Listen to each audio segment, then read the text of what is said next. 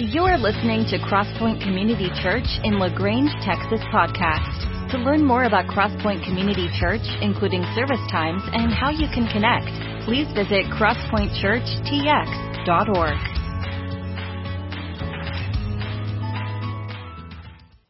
Well, happy Easter. Saw some of you put on your Sunday best. You scraped your faces, scraped your legs, all that kind of stuff to get here. So we're proud of that, excited for that. And hey, listen, we started a series called Detox, and last week we talked about detoxing from doubt in life. And today I want us to think about detoxing from religion. And we are a spiritual group of people, aren't we? We are, as a nation, you can look at all the polls and all the research and all the different stuff. We are more spiritual today than we've ever been before. And we, in particular, live in the South, and the South is affectionately or non-affectionately considered the Bible Belt, because we have figured out religion for a long time. And so this morning, what I want us to think about is, are we religious or are we followers of Jesus? Because there's a distinct difference. Even though it is confusing, but I want us to kind of hopefully solve through that, sift through that a little bit today of what does it look like to either not just know about Jesus, but to know Him. And we're a spiritual group, but I want us to move past just some of the spiritual things and move into actually knowing Jesus. And so we're going to detox a little bit from that. And you know what detox is you take different things and all that, or you refuse to take some different things and your body begins to change. And what happens is, if you've detoxed for long enough, people don't want to be around you because you're stinky.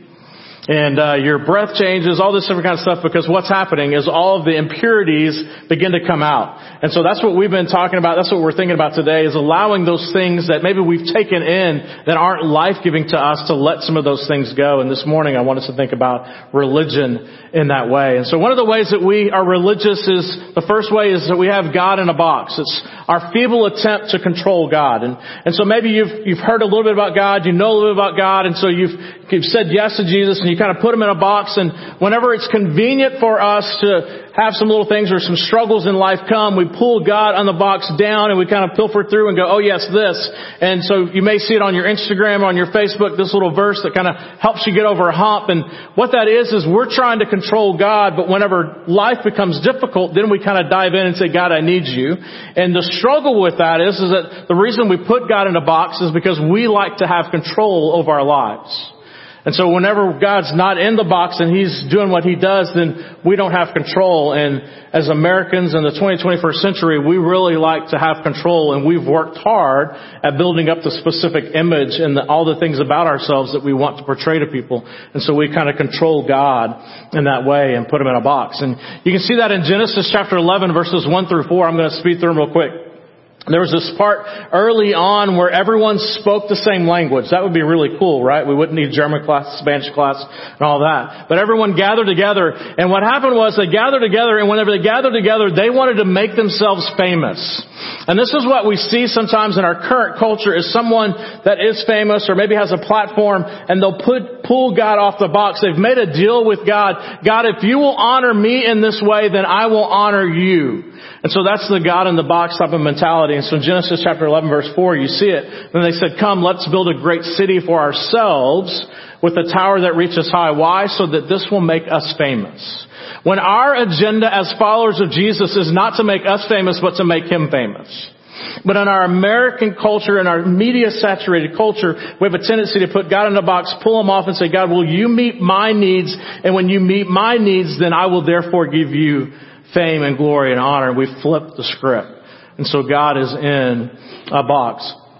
Another way that we kind of do this religious thing is what I call the religious right. And so you're concerned with making sure that your external behaviors are right. So we need to do more good than more bad. It's kind of this scale thing. And so that we have this idea that if we do enough good things versus bad things, that surely God will receive me based upon my good things. And so we're the ones, again, determining what's good and what's bad. And we think that if a reasonable God would take more of my good than my bad, surely He'll punch my ticket into heaven and I'll get to spend. And that's part of it, is that we want a ticket to heaven, and we don't understand that saying yes to Jesus is more than a ticket to heaven, but it's an opportunity to sit at the feet of Rabbi Jesus and learn to live and love and act like He does.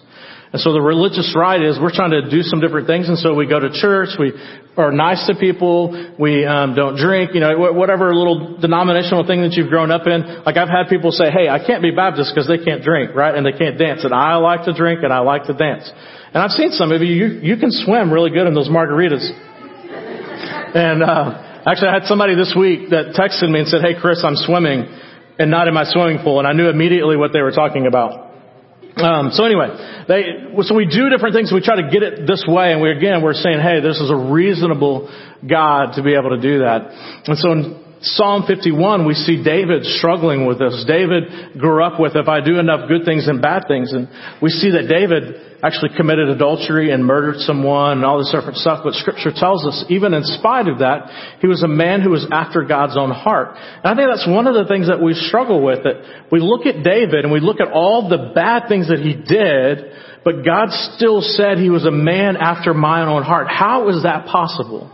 Well, here's what David said in Psalm 51 as he's processing this and struggling with detoxing from religion and pursuing God. God says, you do not desire a sacrifice, or I would offer one. In other words, doing the right things. You don't want to receive a burnt offering. The sacrifice you desire is a broken spirit. You will not reject a broken and repentant heart. Now, repent means that you're walking in one direction, so in your direction that you want to go, and then all of a sudden you say, hey, God, I'm moving in my direction, and you're broken over that because of what's happened, what's brought to your life, and you turn and you walk in the direction of God. So that's what David is talking about. And so here David is saying to us that religious right, we try to do so many things and get the balance right so we will feel like we can earn God's favor. And that is completely opposite of what the gospel of grace is about. Another way that we're religious is that we're legally lifeless, that we perform religious activities upon the fear belief, and we've set up a system of trying to, again, do the right things in the right way. And it's attractive, again, because we kind of control what's good and what's bad. And so we kind of live to that direction. And even this past week, I had a friend of mine call me on Good Friday. And on Good Friday, during the Lent season, there are several of those that don't eat meat, right? Y'all know that? And so a friend of mine called me and said, man, Pastor Chris, I have a friend that's Catholic and we're trying to go out to eat and there's no place that there's fish around us. Can my friend have alligator? And I'm like, yeah, that's cool. It comes from the sea. And I was like, and I got it on Jesus' authority. You're going to be okay too. That's not the unpardonable sin if you have a burger. Anyway, but they're like, well, anyway, so I was trying to help them out. Anyway, so it's an attractive system to set up all the different rules to be able to do that. And so we were religious. And Jesus says to the religious people of the day, see, Jesus, whenever he came, the number one group that he talked to weren't what we would say the non-Christians. The number one group that he talked to were the people that were heavily religious. And there were two groups of heavily religious people. There were the Pharisees and the Sadducees. Now, I had the fortune of learning a really cool song. I'll sing it to you because I know you want to hear my voice. And it'll help you remember this. I don't want to be a Pharisee because they're not fair, you see. You got it? Okay. I don't want to be a Sadducee because they're very good. See, you got it. And so Jesus is talking to those people and saying, listen, if you're looking for fairness, life will never be fair. And all of us past the age of 5 understand that life is not fair. So Jesus is teaching that. He's saying, listen, there's going to be moments in life that aren't fair. You're going to be sad. What changes our hearts and our minds is a relationship with Jesus Christ. And so he even tells them, he says, you are blind. You have a tendency to wash the outside of the cup and not worry about the inside of the cup. Again, talking to the religious people, he would say, hey, y'all clean up good for church and you put on your smell good sauce for Sundays, but your Monday through Saturday life does not match up. Calls them hypocrites. And what is a hypocrite? A hypocrite is someone who wears a mask, and through different seasons of the week and in different crowds of people that they hang out with, they put on the specific mask to be with those people.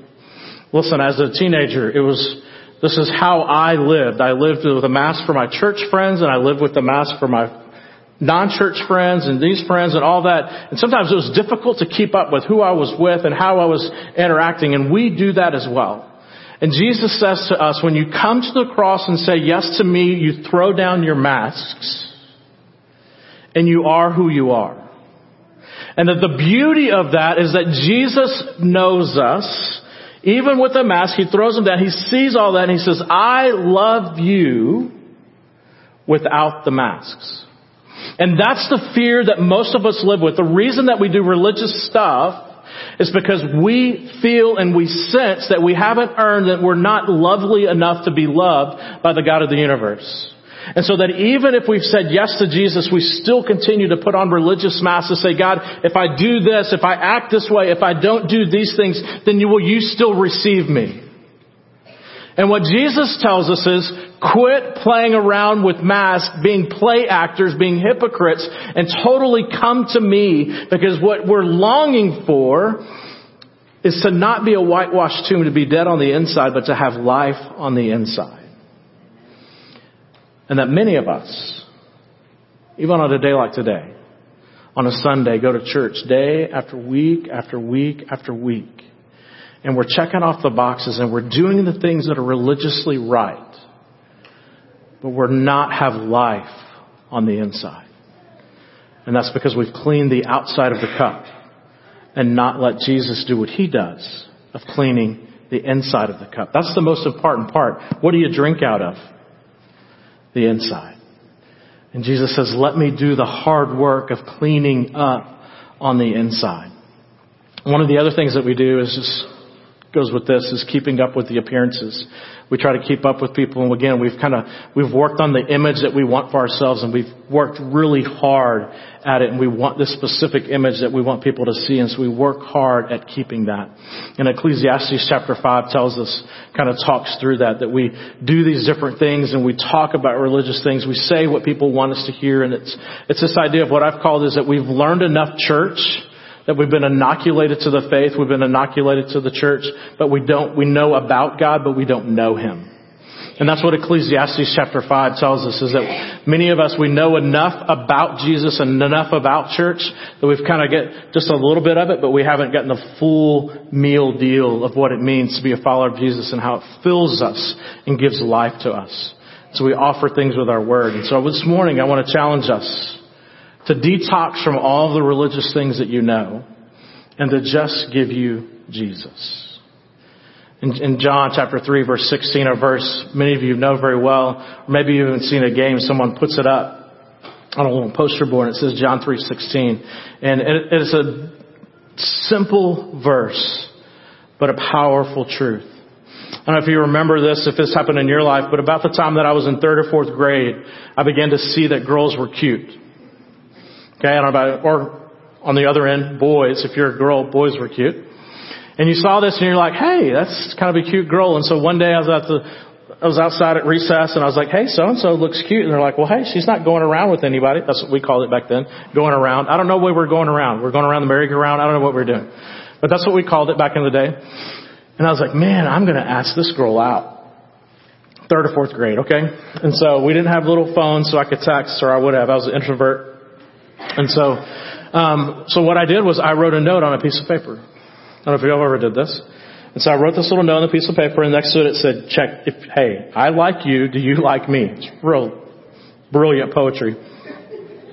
And I had this little box, yes, check that. If you like me, no, check that. Or next to me, like I was really afraid they would say no, and I didn't want to get rejected, so I said, put maybe. So I had a maybe right there. And I was like, if you're introvert, you don't want to get rejected the first time you ask somebody out, right? And so then, being an introvert, I folded it up, did the little thing you did. I gave it to a friend to give to a friend to give to another friend to give to another friend so they could give it to her at lunch. So that way there wasn't like this clear trail to me, so that did say no, I could pretend like, I don't know whose this was, but somebody else's, And that story of checking yes or no is this passage. In John chapter 3 verse 16, I was in pursuit of someone. Jesus, God the Father, is in pursuit of us. And so John 3:16 is a love letter and a love note to us saying, do you love me? I like you. Do you love me? Check yes. Check no. Check maybe.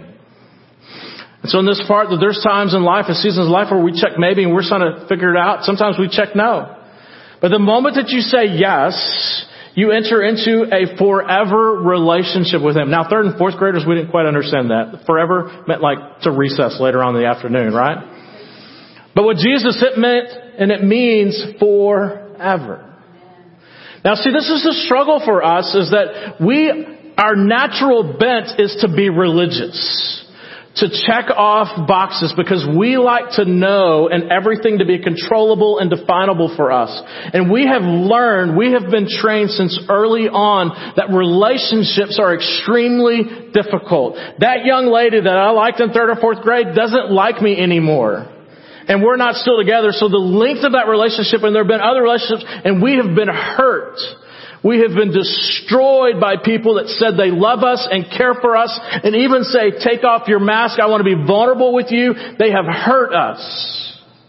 And so throughout life, we have been trained to not be vulnerable in relationships.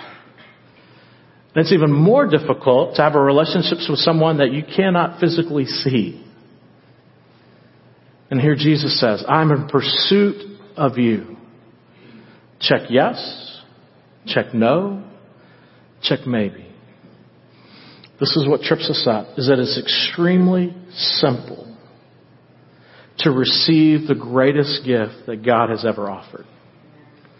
And it's so simple that the religious us say, surely there has to be more than this. But in Romans chapter 10, Paul follows it up and he says that love letter that John wrote to you in John 3:16, it's God's unmerited favor to you. It's God's riches at Christ's expense. And the way that you receive that in John chapter 10 verse 8, it's really simple. Openly declare, like open your mouth and declare that Jesus is Lord, that you say yes. And believe in your heart that what happened on the 3rd day on the cross is sufficient to cover your messes for all eternity. And you will be saved.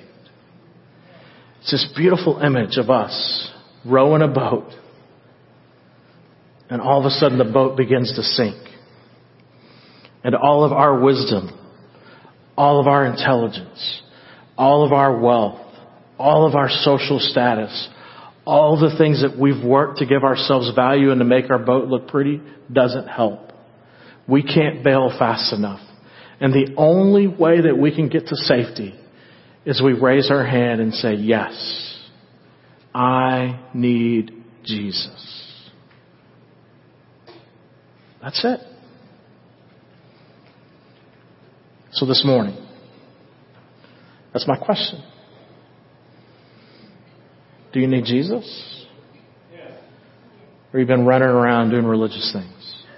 As we talked about over the last few weeks, that one of the things we struggle with is that maybe we've said yes to Jesus, is that we go about life, and as we're walking around life in Jesus' day, when you would walk around, you'd walk around barefoot or in sandals, and so as you go about the day, the stuff of the day gets on your feet. The dust, the mud, the poo from life gets on your feet. And the only way that you could sit down to have dinner at the end of the day was to have your feet washed and to be cleaned. And that Jesus says to us, I want to clean your feet daily. I want to wash your feet. And so he understands that the life is going to happen.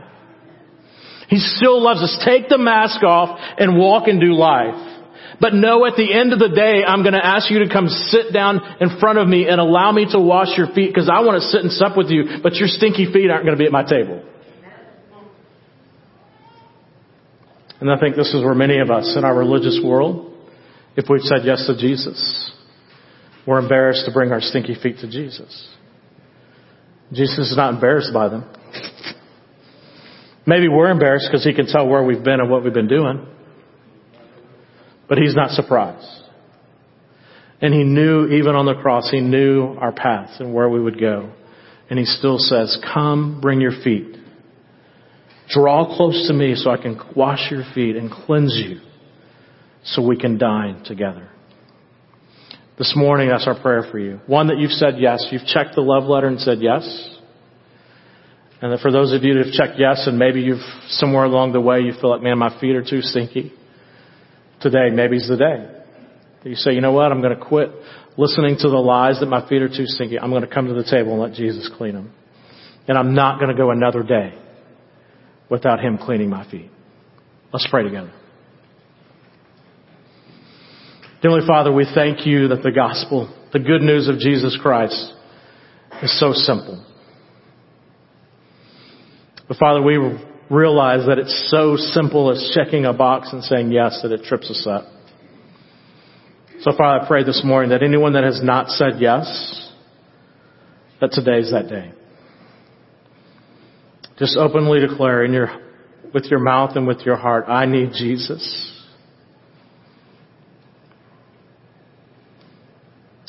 And I want to live the rest of my life for you.